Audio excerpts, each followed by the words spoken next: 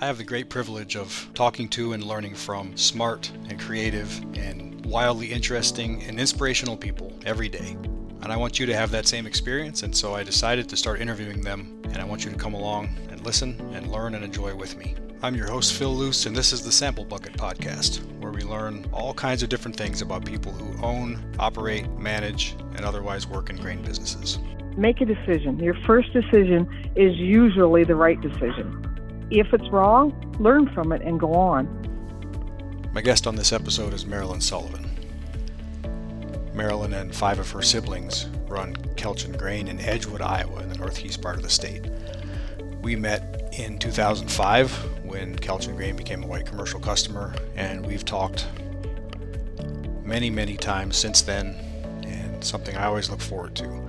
I really enjoyed this conversation, as I enjoy all conversations with Marilyn, and I hope you enjoy it as well. Marilyn Sullivan, welcome to this podcast. Well, thank you for having me, Phil.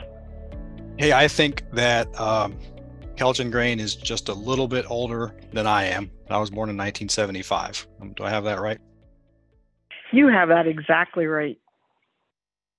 1974. Why did Lloyd Kelchen Grain become a grain business in 1974? I don't know, I'm guessing about 1964. Dad was working for somebody. He had his own feed business, and quite honestly, he was tired of the accounts receivable back in 1974. They owed money and everything. And this little area here was a pretty much you raise it, you feed it kind of area.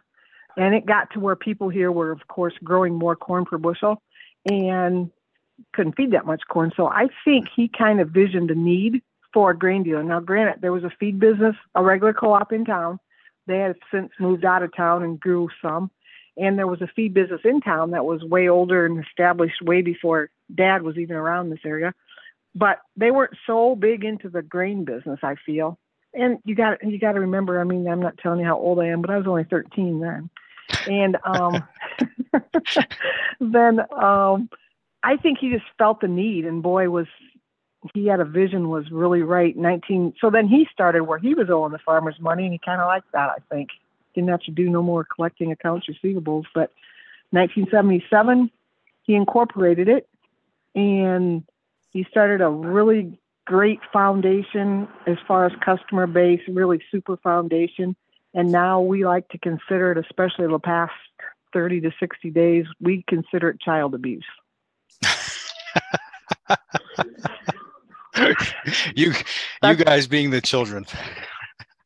Us being the children. Dad has since left us, and now that's what we like to say this time of the year. This is strictly child abuse. Now, I think that I've somehow got the impression that you guys are a farming family. Is that true as well? Yeah, Dad was a farmer way before he started the grain business, and he kept that completely separate. The grain business owns no land. He owned, I don't know how many acres, not huge, not big or nothing. And since, honestly, before we started basis trading, it's no secret, we were a back-to-back grain business, absolutely starving. We were just starving. I don't know. He paid for 2 or 3 farms. He sold those farms and put that money into the grain business, and that's just how it went. That's just what he spent for building a business, not knowing how the bases worked. But we've changed that, come a long way since that. Is farming still part of the family work? Yep. The boys, so I have 2 brothers, and they still own their part of the farms. And I have a little bit that we bought on our own my husband and I did, and my son Jason does that now. He kind of takes care of that farming part of it. So yeah, we still do that. That's their real love is the farming stuff. And quite honestly, it kind of helps complements the grain business some. They bring all their grain here. We know how the other farmers feel. It really does help. Yeah, I had a question about that. Being a farm, lots of people in the grain business also farm or are married to a Yeah. farm or their parents farm or the cousins farm. That's a pretty common thing. But do you Yep. think that being so close to farming yourself as owners of the business not only helps, I guess, with moods and just the general sympathizing with what local growers are going through, but do you think it makes you better or worse at buying grain, or does it have nothing to do with it?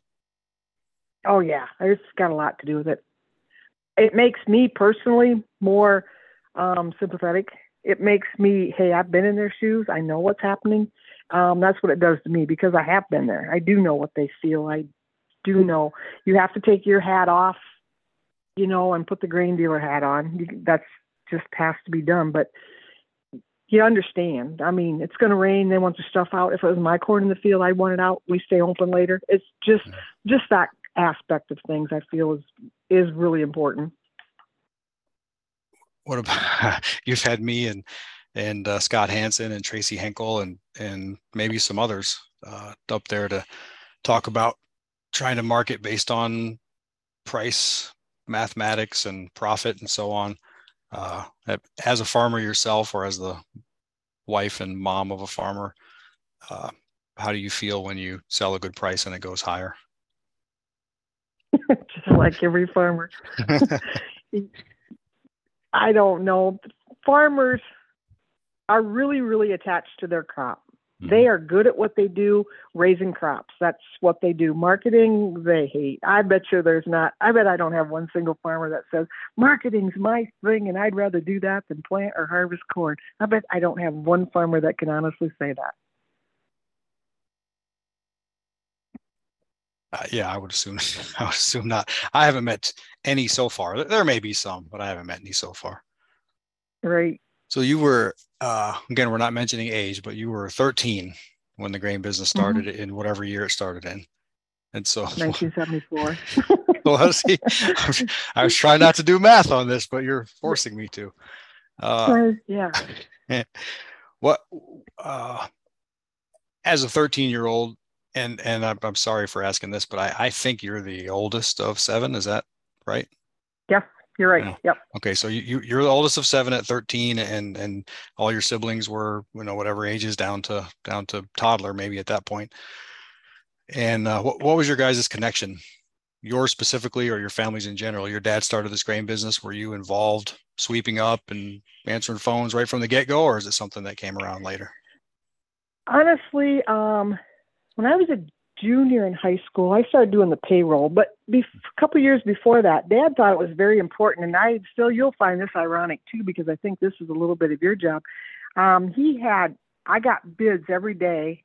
What I can remember. So that's gives it a lot. But I remember every day coming off the school bus, and within 5 to 10 minutes, the phone would ring, and it was Pillsbury and Dubuque that time. And I would get them markets, and I would take them markets down every single day, just like Dad told me in a book.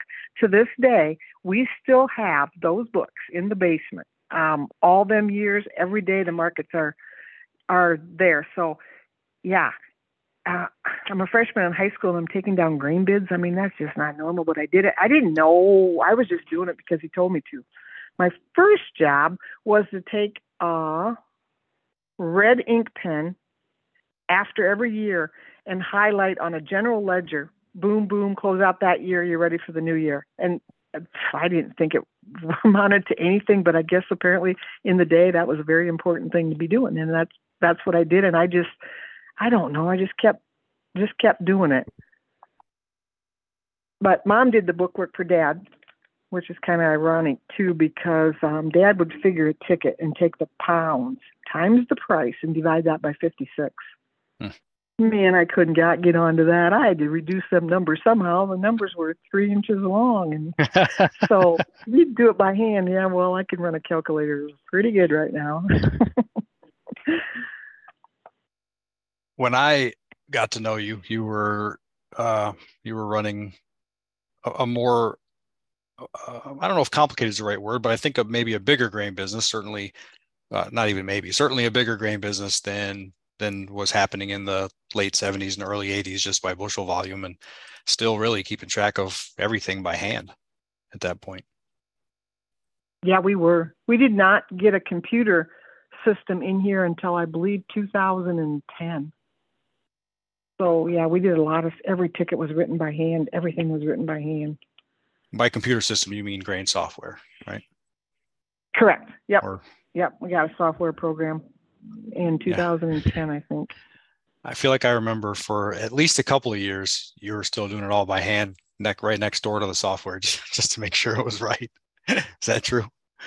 Or am I making that up? That's true. And we still do that today. Okay. We still do that today. Can't trust those robots. You got to double check that stuff. We have to make sure this software program, we have to make sure this is right. I have 4 sisters that work in here. So they kind of take care of that, making sure the matching up happens and making sure everybody's accounts balances every single day. And it's every day. I mean, we don't skip a day. Everything works out.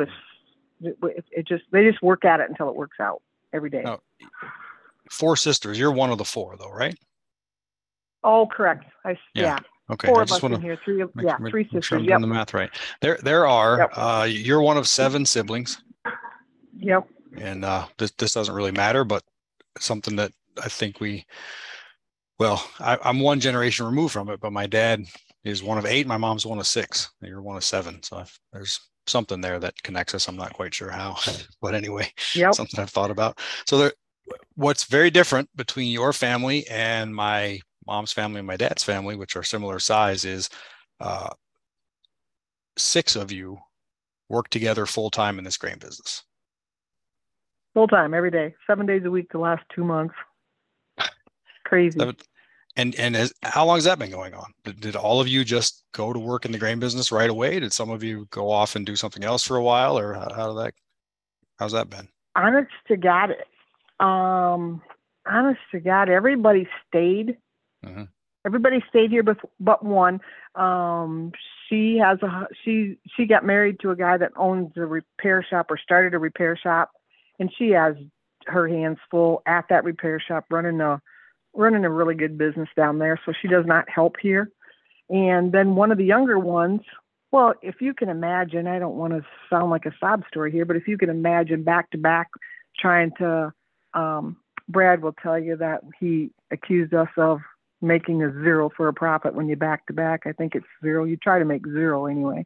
You try not to make less than 0. And so she got a job working at a local place for, I don't know for sure, 6 months. And I told Dad one morning, she's not her favorite thing to do. We need help bad. Why do we pay somebody more than she's getting there? Why don't we have her come back? You really think we can do it? Yes, we do. And she came back, and she's a great help here. And I hope she likes it because she's been here for a long time. But yeah, so one ventured off and came back, that was awakening up for everybody because we were not, well, if you can imagine, not making any money, and he's still trying to pay 6 kids here to do that. It was a struggle, but we made it. We've changed that a lot now, so it's a lot better. Well, I've got one sister, and we get along great, but we also haven't lived in the same house in, I don't know, 30 years or something. And that's great, right? Yeah, it is great. And we've never worked together. I think we get along fine. I think we get along as good as any 2 siblings do. I don't know if it would be like that if we work together every day, sometimes many hours a day for 20 years. So how do you guys make that work? Well, the answer to that is, number one, we don't know any better. We've always done this. We have not worked like anywhere else to see what other coworkers. It's kind of hard when the kids are in school and you're supposed to go sell this stuff to the coworkers. Yeah. And your family. Yeah. You can't ask them to buy twice. That's the hard part. I also sell crop insurance. So we have to take an ethics test, and you have to have somebody like a coworker in your office be your monitor. That's really tough too, because there's no one here that's not related. You have to take a truck driver off the road and say, I need your information, and can you stand by me till I get my ethics test done? But we get it done. We get it done. But some little things like that are tough. But I don't know. It's got way more pluses than negatives, because I'm telling you, if one person has a problem, we make it everybody's problem, and we get out of it. Yeah, it's an incredible thing. I love when I call and ask you a question. Sometimes, a lot of times it's about a basis position, or, average ownership, or a spread, some past decision that you've made.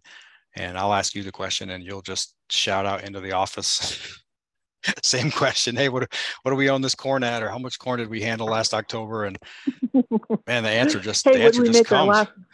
What did we make our last basis trade at? And then they throw me this book, and I know where to look. And yeah, that's happens. They just read my mind. I have this year I've told them, don't do what I say. Make sure you do what I'm thinking. And they seem to do that. It's really good. I think you did tell me the other day that you, and maybe your dad started this, but correct me if I'm wrong. You obviously work together every day. You get along really well. You help each other out, strengths and weaknesses and all that, but you don't have Thanksgiving together. Is that right? Nope. Dad started that tradition. Thanksgiving is to go be with your own families.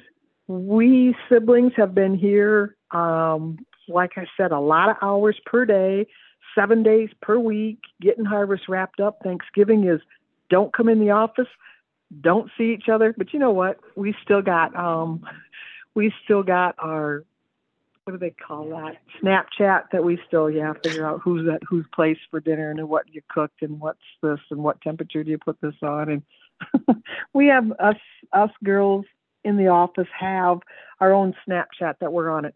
And it was meant to be strictly business. Okay. If I leave or something, this truck's got to go here. They all know it, and they can take care of it. If they have to tell me something, we all know it. It's everybody. It's like being here when you're not here. Mm-hmm. And, sometimes we turn that on a weekend or on our time off into look what I'm doing, or something fun like that. Or we do that too, but that's all in fun. You got to have some fun.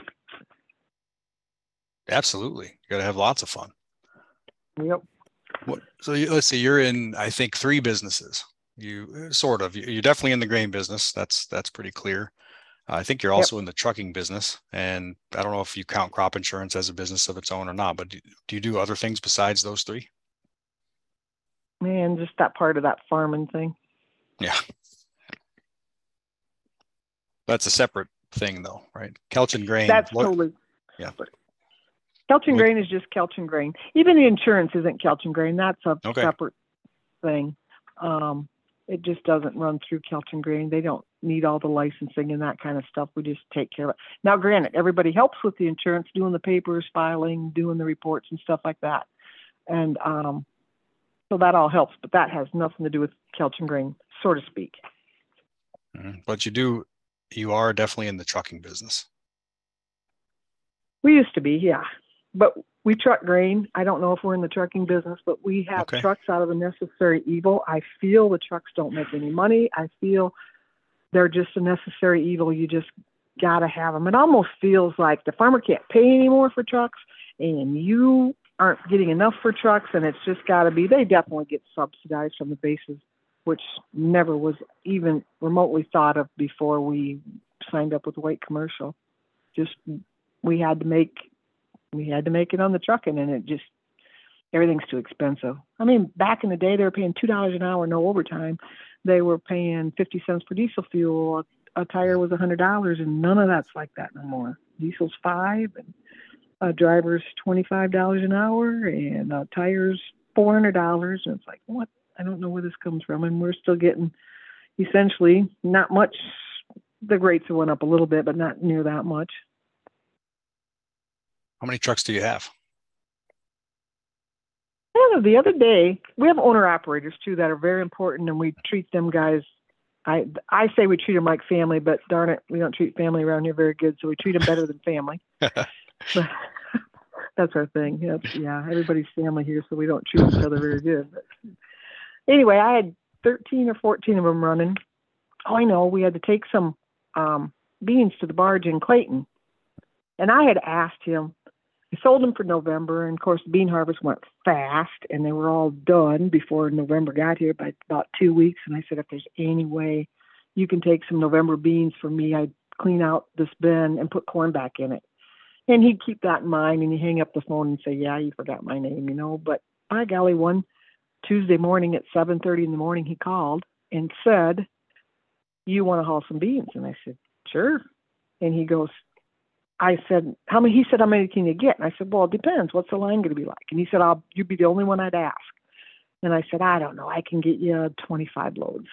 And he goes, make it 30 and we'll do it. Sure, we'll do that. Hang up the phone and go, how are we going to get 30 loads of beans, Clayton? I mean, this is an hour and a half round trip. We got trucks from everywhere. Goal and accomplishment. We got 31 loads that day. And I kind of forgot about the fact that he said nobody else would be there until Joanne, one of the sisters, said, hey, that buyer told you the truth. What do you mean?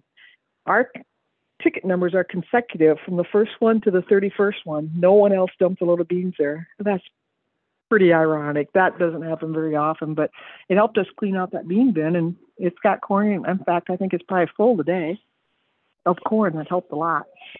Why do you think that buyer shut down every other delivery of beans and just let you bring 31 loads in there consecutively? First and foremost, it's probably relationship.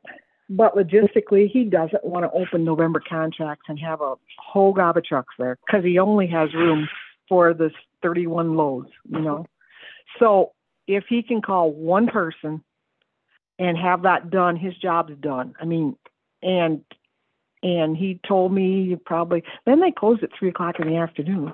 And he told me about 2:00, don't worry about it.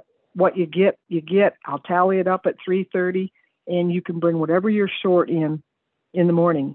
Well, I said that'd be fine, but secretly I knew there was 30 loads. I don't know where that 31st one came from, but it got in there by a farmer, a direct ship farmer. I think I'd called everybody I knew too.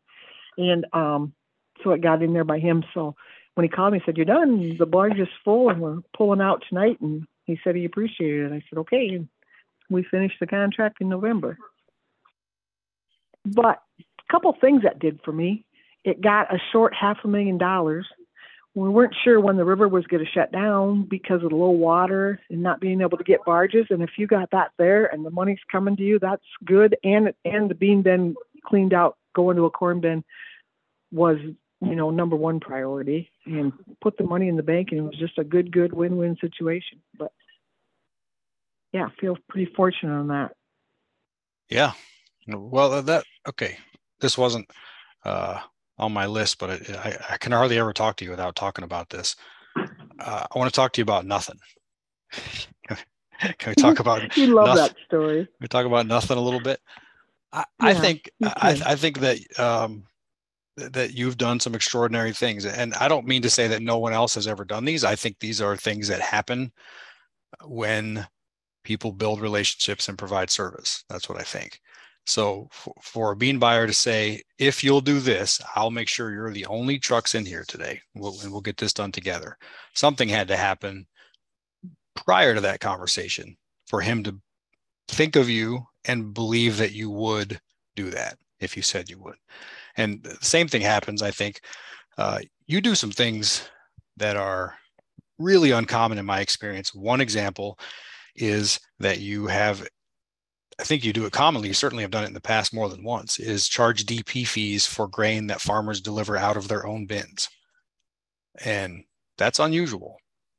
And you also have a huge number of relationships with people who own semis and have storage, and you're not that far from the river, you're not that far from several different processors, but you are involved in those transactions in a big way. So the fear in the grain business is that farmers will build space and buy trucks and make you irrelevant.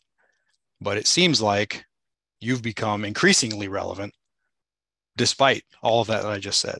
So when I ask you, about stuff like that, what do you do to make this happen?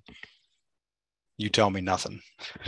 I know, because I think I think what we do, to me, what we do is nothing. But to someone looking in, yeah, it's the ton of little things that you do. First of all, that buyer really, really trusts me. He knows what we're capable of. He knows that we can get trucks there. He knows that he can call me, and I don't want to tell all my secrets, but I do need to share this. He can call me and say, don't send no more trucks. I can't use any more trucks. So this is really going to lose my trust situation. But so I don't send any more Kelchen grain trucks. Do you remember earlier when I said I had owner operators? Yeah. Well, I would send them. That's not very fair, but it's just, I only did it because I had to do it. Or they were loaded or something like that, you know. But and I don't want to lose my trust with them. But yeah, for the most part, absolutely. If they ask you to shut something off, they know that I can't shut it off to zero. But they do know that I can control them Kelchen grain trucks, and for the most part, a lot of the other ones. But if one sneaks in there, they're not going to get mad at me because I tried, you know. But when I say it's nothing, I think that's just doing what you're told, and that's what you do. But I know that sure put you on a spot when I said we don't do anything, and it's like you got to do something. Well, yeah, funny. that's, I think, obviously, you helped me understand and really grabbed onto the concept that grain buyers are your customer, even if it's a little bit of a revolving door with the large companies sometimes, even if it feels maybe like the loyalty is more from you toward them than vice versa. Not always, but sometimes. You really treat those buyers as if they are a customer of yours, which they are. And I never knew that. Years ago. Yeah, years ago, it was always me and the farmer on the same side against the buyer because I had to have everything I could get to make zero. And now I realize that, you know, if you give the buyer something and I've been brought up to know that the farmers are a customer. That's a given. That's just how it is. But I never dreamt that the buyer was a customer. And when you know their needs and they learn what you can do, they're your customer. And there's not in a mean way, but there's less of them. Does that make sense? We have a whole bunch of farmer customers, and, you know, we have outlets for grain buyers. It's growing now, but 5, 6 of them, you know. And I have a tendency, I don't know if this is good or bad, but I have a tendency to get really, really close to them buyers. And I remember having one call me 2 weeks before he was going to even turn in his 2-week notice. And he wanted to tell me first. And, that was so hard to come to the office and not tell my sisters that this guy is leaving, and now I have to start this relationship over again. And I'll never forget that I was at home, and the buyer said, well, Marilyn, we're not getting a divorce. And I'm going, I kind of are, and here I am, tears are flowing because this guy is leaving me. He's a buyer I'm callous because now it does happen, but you do feel like, oh man, all down the drain, this guy's got to go on, you know, but I guess it's a good way. It's a good thing. You just got to learn how to deal with the next one. The same thing happens with farmers. Like I said before, you have a large and growing direct ship business, including the one I always think about is you've got a customer that sells direct ship grain through you that isn't even anywhere near you, right? He's I think on the far side of a buyer that's, I don't know, 60 miles away or something. Yep. And what's the nothing that makes a farmer like that sell grain to you that he's going to put in a truck and send 7 miles or something to a buyer? Why does he want you involved in that transaction? I think it's because you can call Marilyn or any of the girls at the office, and I can tell him what their hours are. I can tell him what I feel the bases are going to be doing, what the market's going to be doing. I can tell him that first of all, the ADMs and the processors, they don't, and maybe I'm talking out of turn, but I don't think they want to have a call every other day from a farmer. What's my balance? You know what I mean? He wants to have somebody he can trust. This is kind of weird, but it's true. A terminal pays you every day, whether they ACH you or give you a check. There's farmers out here, and I would be one of them, that doesn't want to check every single day for 2 loads of corn. He wants the contract filled, and he wants you to pick up the check and go do something with it. He doesn't want the check mailed every day. He doesn't really want to do the bookwork. And I think we're valuable like that. Just to keep more track of his bookkeeping at the end of the year, he can call me and say, hey, what did I sell this year? And that's available. I don't think you would get that from a, not big box store, but big processor. You know what I mean? I'm sure they'll do it, but it's more comfortable asking me than it is to ask them. Almost like buyers and end users farmers and end users rather aren't perfectly set up to meet each other's needs. So there needs to be a service business in the middle that you can bet. help them both. Yep.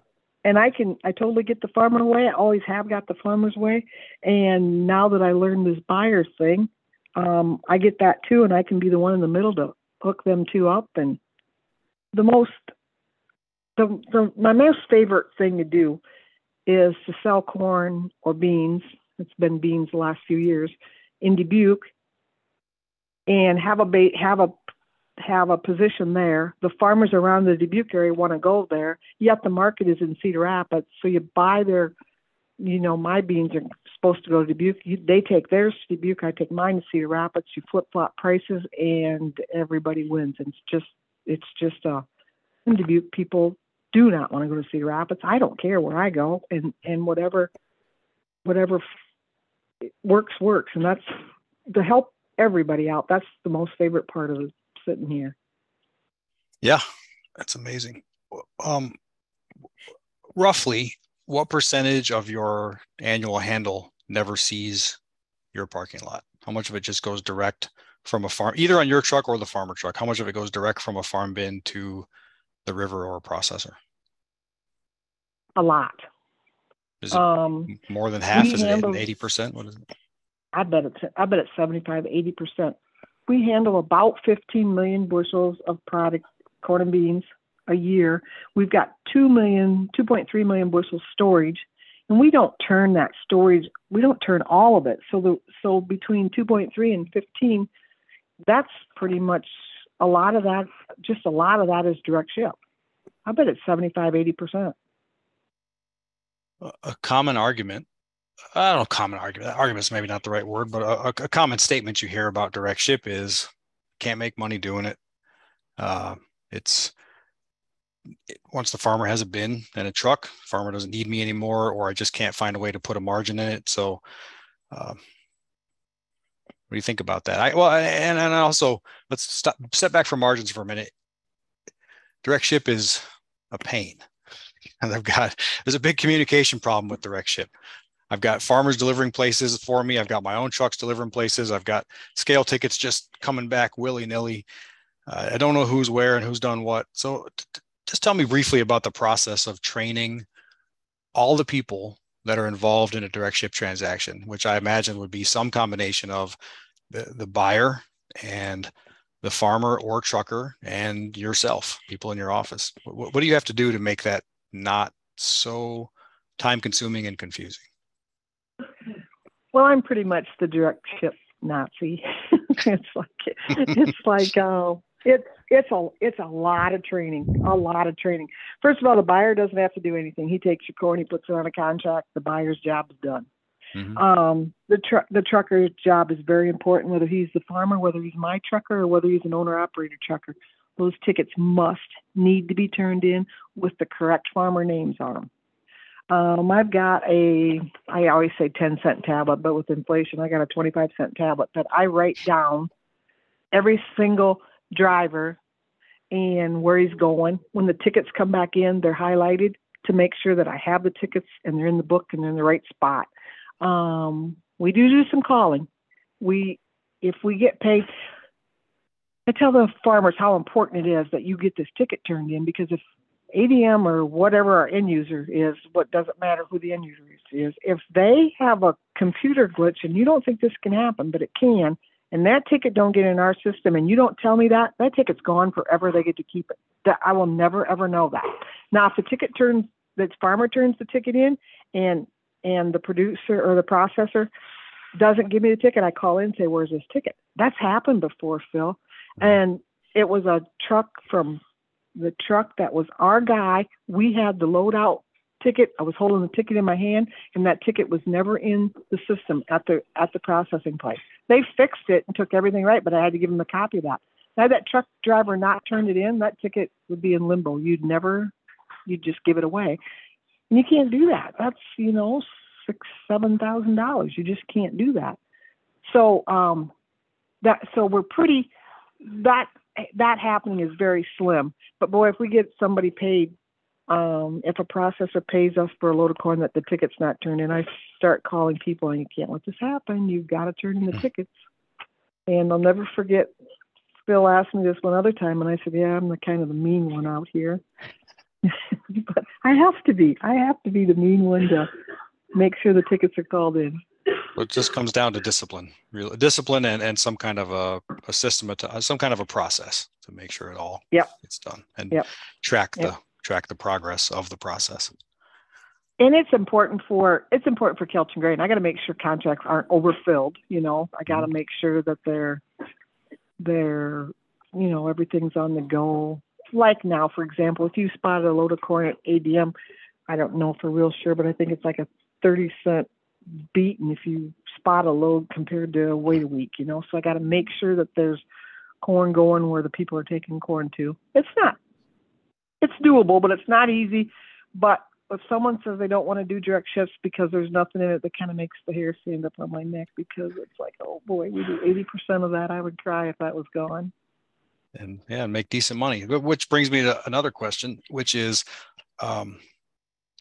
I think that at least for a while, you thought that your direct ship bid had to match or beat the destination. So if this load of beans is going to Cedar Rapids, my bid for direct ship beans has to be equal to, or maybe slightly better than, the Cedar Rapids bid. Do you still feel like that, or have you not managed? At all. Okay, so how can you pay less? How can you pay less than the destination and feel good about it and get business? Well, first of all, you gotta know that the grain business can humble you, so you can't get too carried away. But your chain of thought has to be, I'm worth something, and white commercial has helped us grow in that way. We really are worth something. But yeah, we used to pay more than what they were paying, and we don't have to do that no more. And there's still people that'll ask me, why do you think you can buy corn for the same price as the terminal? Because I can. And the key to that is the selling part. You got to be a good seller. You got to be a good basis seller. My thing is buying comes. I mean, you pick up the phone and you buy grain. That's how you buy grain. You don't pick up the phone and call somebody to buy grain. You pick up the phone when it rings and buy grain. But when you're selling grain, you got to pick up the phone. You got to dial the number, and you got to tell them what you need. So you're making sales that are better than the posted bid. Absolutely. But then also, I hope anyway, I've tried to encourage you to post a bid that's a little less than the buyer's bid and be worth it on some other reason, which is easy thing for me to say. And great. Maybe not. Yeah, that's a fine line. Yep. You don't want to lose it.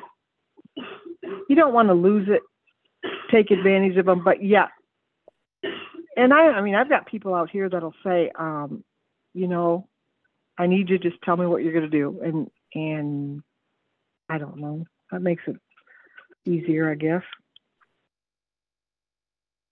How about, again, I think you still do this. I know you've done it in the past, is you've had farmers who had corn in their bins that they wanted to move, but didn't want to sell. And of course, you don't take corn out of farm bins and put it in your bins very often. So nope. You've allowed the farmer, I should say, to deliver on one of your contracts, put the grain on a DP contract, and charge the farmer a DP fee for corn or soybeans that were in his own bin. So how, first time you called someone and suggested that, what was on your mind, and are you comfortable yet having that conversation? And if so, how did you get there? Yes, I am, because I get it now. We have been doing it for a long time, like you said, for zero. And Mhm. 1 year, I don't know when it was, Phil. I don't know if you would remember.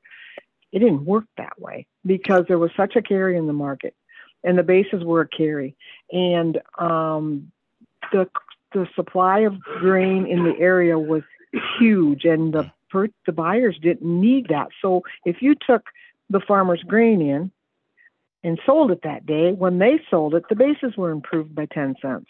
Mhm. And I remember the first thing having a conversation with, I'm sure it was you, we were going from zero, and you said, it's got to be 20 cents. Boom, it's 20 cents. Making them first 5 phone calls was absolutely horrible. I had to explain why it's got to be 20 cents. I had to explain what the deal is, or you're going to have to keep the corn in your bin. And once you get that, I don't know, once you get that established to where that's got to be done, I didn't understand it at first. Now that I do, it's easier to explain. Yeah. If there's going to be a big basis improvement, you can't take their corn for nothing. And if they don't want to pay that, then they have to keep it until it's that time. And it's that simple. So you're not scared anymore? No, I'm really not, because it has to be. Yeah. It has to be. It's amazing. If it gets too expensive, like if it gets more than if you could just store it in an elevator or commercial storage, that makes me a little bit nervous. But then I try to stay away from that and maybe say I'll do it on a basis contract or try to do something like that. But you can't you can't take the chance of them moving that and then you're having to eat up the bases, That's true. Service has a value. And yeah, once you learn that, you know that it's not, that it won't work. Yeah. In fact, it scares me when I hear of another elevator doing it and it don't work. It's like, oh, this is not going to work. I don't like this idea. I don't like to hear this. But yeah, there's times. I mean, in the summertime when the processors need and want corn, and you're not going to buy it for 30 days, you can do it for zero because you're going to capture the increase in the basis. But if it's this time of the year, there's no way you can't do it. Can't be done. Yeah. I remember you telling me, in your back-to-back days, you had to make your sales a truckload at a time. If you bought grain, you had to turn around and hurry up and find some place to sell it. And Yep. You thought probably that whoever you were talking to at the end user didn't know how to spell your name, had no idea who you were. And never forget that. I'll never forget it. And I'll never forget the first of now several times that you called me and said, hey, one of my end user customers called me and asked me what the basis is going to be this summer because he thinks I know better than he does. Yeah, that's coming. That's 180-degree circle. I'll tell you, that's amazing. Yeah, I used to have to spell Kelchen. I mean, we were selling 900 bushels at a time. Yeah. We would, of course, we were only handling 1 million bushels of corn though too. But, yeah, that's just ridiculous how that's changed. And now, like from going from how do you spell Kelchen, and is that an Edgewater? No, that would be Edgewood. And having to tell them everything and what's your name. Now you call them up and, hey, Marilyn. I mean, never to sell them 100,000 bushels of corn and don't even say the word Kelchen. Don't even say Kelchen grain. They just, hey, Marilyn, here's your number. It's just, I don't know. It's taken a long way to get there, but it's happened. Just happened.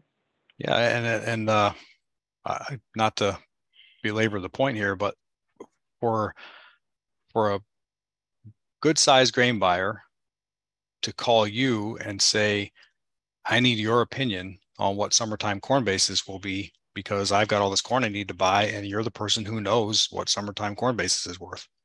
That's an incredible, it just goes to show that buyer knows what I know, which is that you know what grain values are.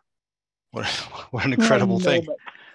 white commercials helped me with that so much. I remember the first time it happened, Phil, I'm going, I don't know what to do. What do you mean you don't know what to do? Phil, you got to help me on this. I don't know what's going on. Well, you must know.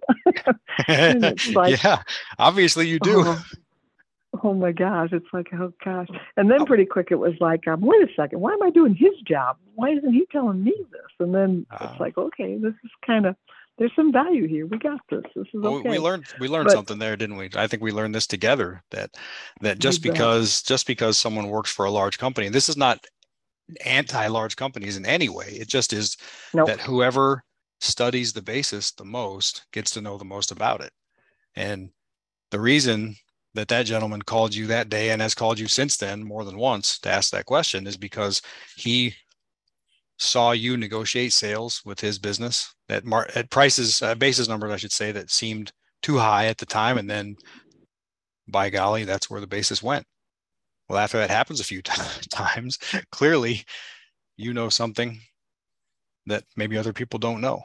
And Now, see, that's how you look at that. My perspective is, okay, I tell them it's going to be this, and then boom, they move to that. That's how I feel yeah, sometimes. yeah, sure, because you told them what it has to be.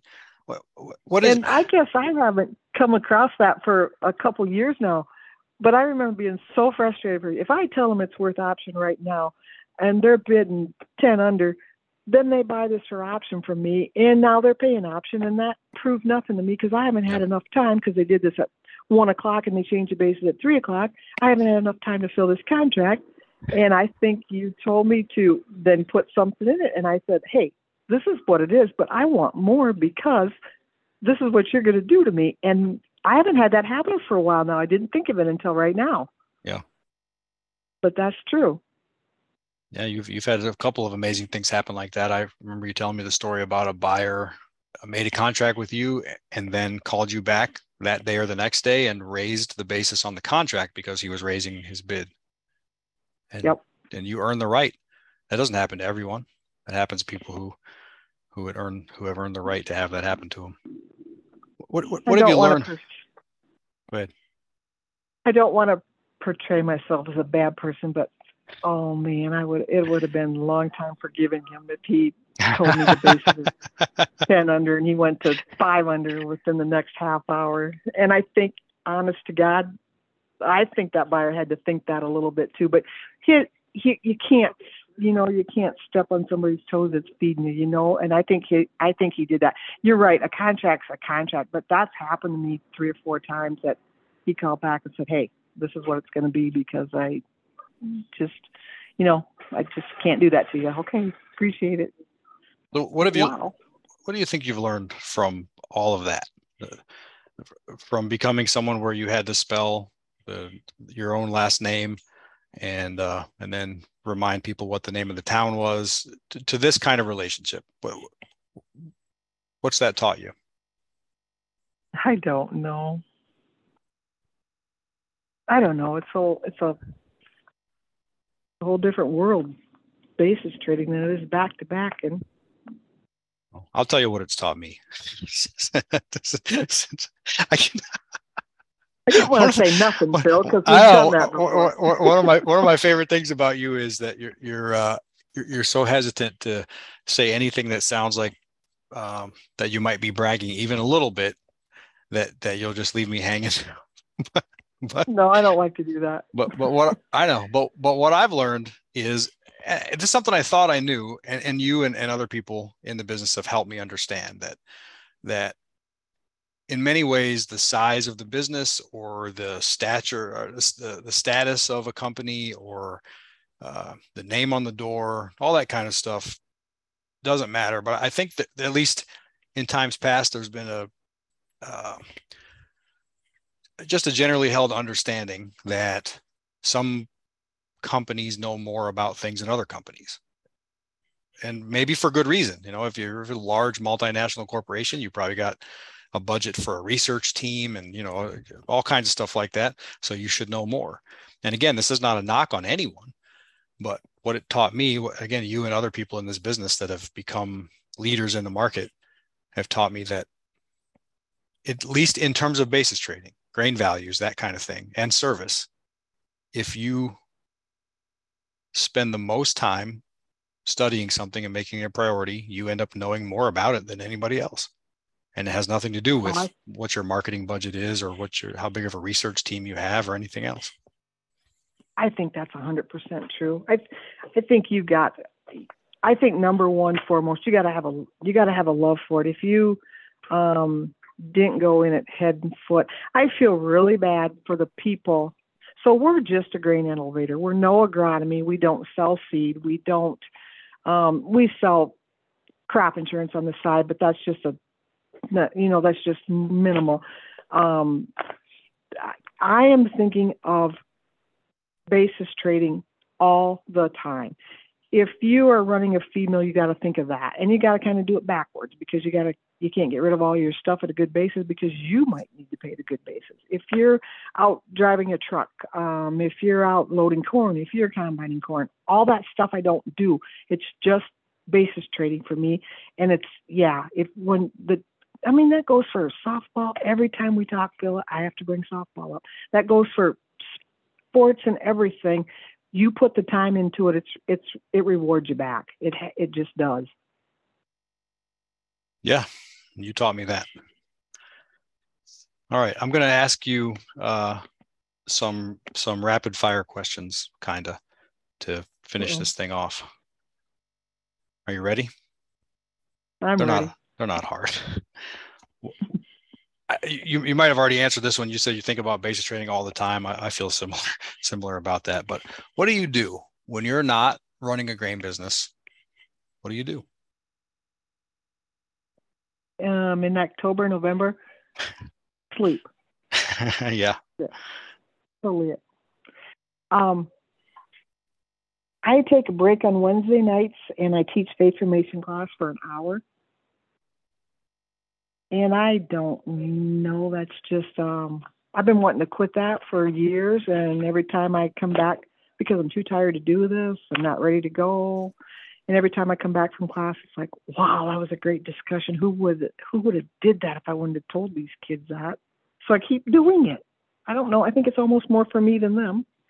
When Tracy, our youngest daughter, was in every sport there was, her favorite sport was whatever season it was. Mm-hmm. And I did a lot of that.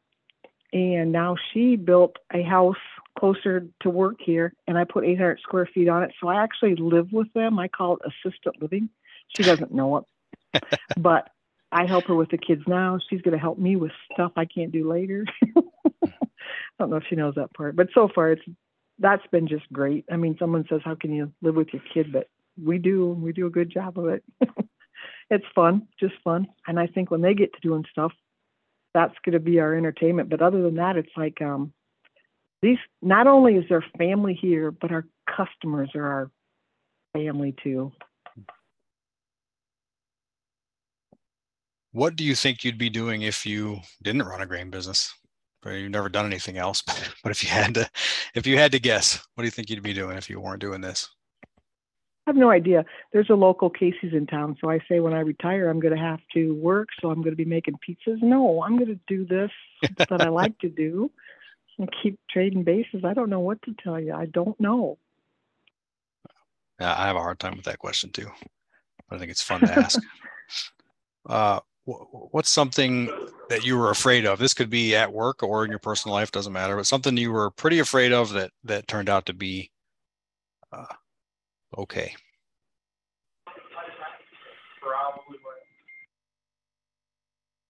I don't know.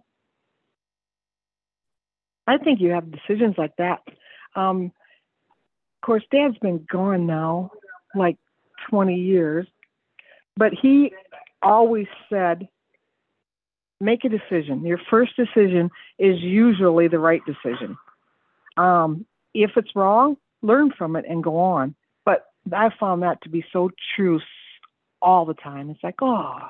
And the other thing too with basis trading is I tell the girls, when I say something out loud, like, we got to look into them being bases, because I just got a feeling. I get up and leave my desk. When I get back to my desk, say, hey, remind me of what I said, because you just get that feeling. That used to be my worst fear when I went to white commercial meetings was, you'll know when you know. Oh, just tell me. I don't know when I know. Just tell me. What does that mean? And guess what I tell the girls now? You kind of know when you know. I mean, the river's low. This is going to happen. There's going to be a rainstorm for 3 days and beans aren't going to come in, or it's really going to be nice for 10 days. They're going to get swamped with beans. You've got to do something. You just know. You just have that feeling because you've spent so much time in it. You know what I mean? Yeah. Yep. Well, maybe not. Maybe this will be a grain business question too, but you're in Northeast Iowa. What do people not know about Northeast Iowa that they should know? Northeast Iowa never runs out of grain.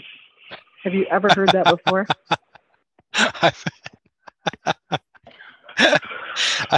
I've heard that, and I've also talked to a lady that we both know has been very nervous that this was going to be the year that it finally happened. Oh my gosh. I mean, I don't know. Producers do a good job of producing. It's just Northeast Iowa is just blessed. Never has. It, sure it can happen, but buyers think it's going to happen every year. Mm-hmm. But so far, and it's going to happen maybe, but so far it's been pretty true statement so far. What is somewhere you've been that you think everyone should go to if they get a chance? Oh, that's pretty easy. A white commercial meeting. How about that? That'd be good. Everybody? I don't know. Yeah. Like even the dentist in town should go. Maybe they should. I don't know. I feel like I know you and your husband traveled, or when he was driving a truck, you got around, and it feels to me when I talk to you like I've pulled your arm, twisted your arm, and got you to go to a bunch of white commercial meetings in places where you'd much rather just stay home. Is that? I don't like to travel, and I don't like to come home. But when I'm there, I probably have the better time of anybody. So this is like an inside joke with my son, but I get really nervous about going. I worry about this place. I worry about what's going to happen. I just worry too much because it's out of my custom. I'm not normally doing that. Okay.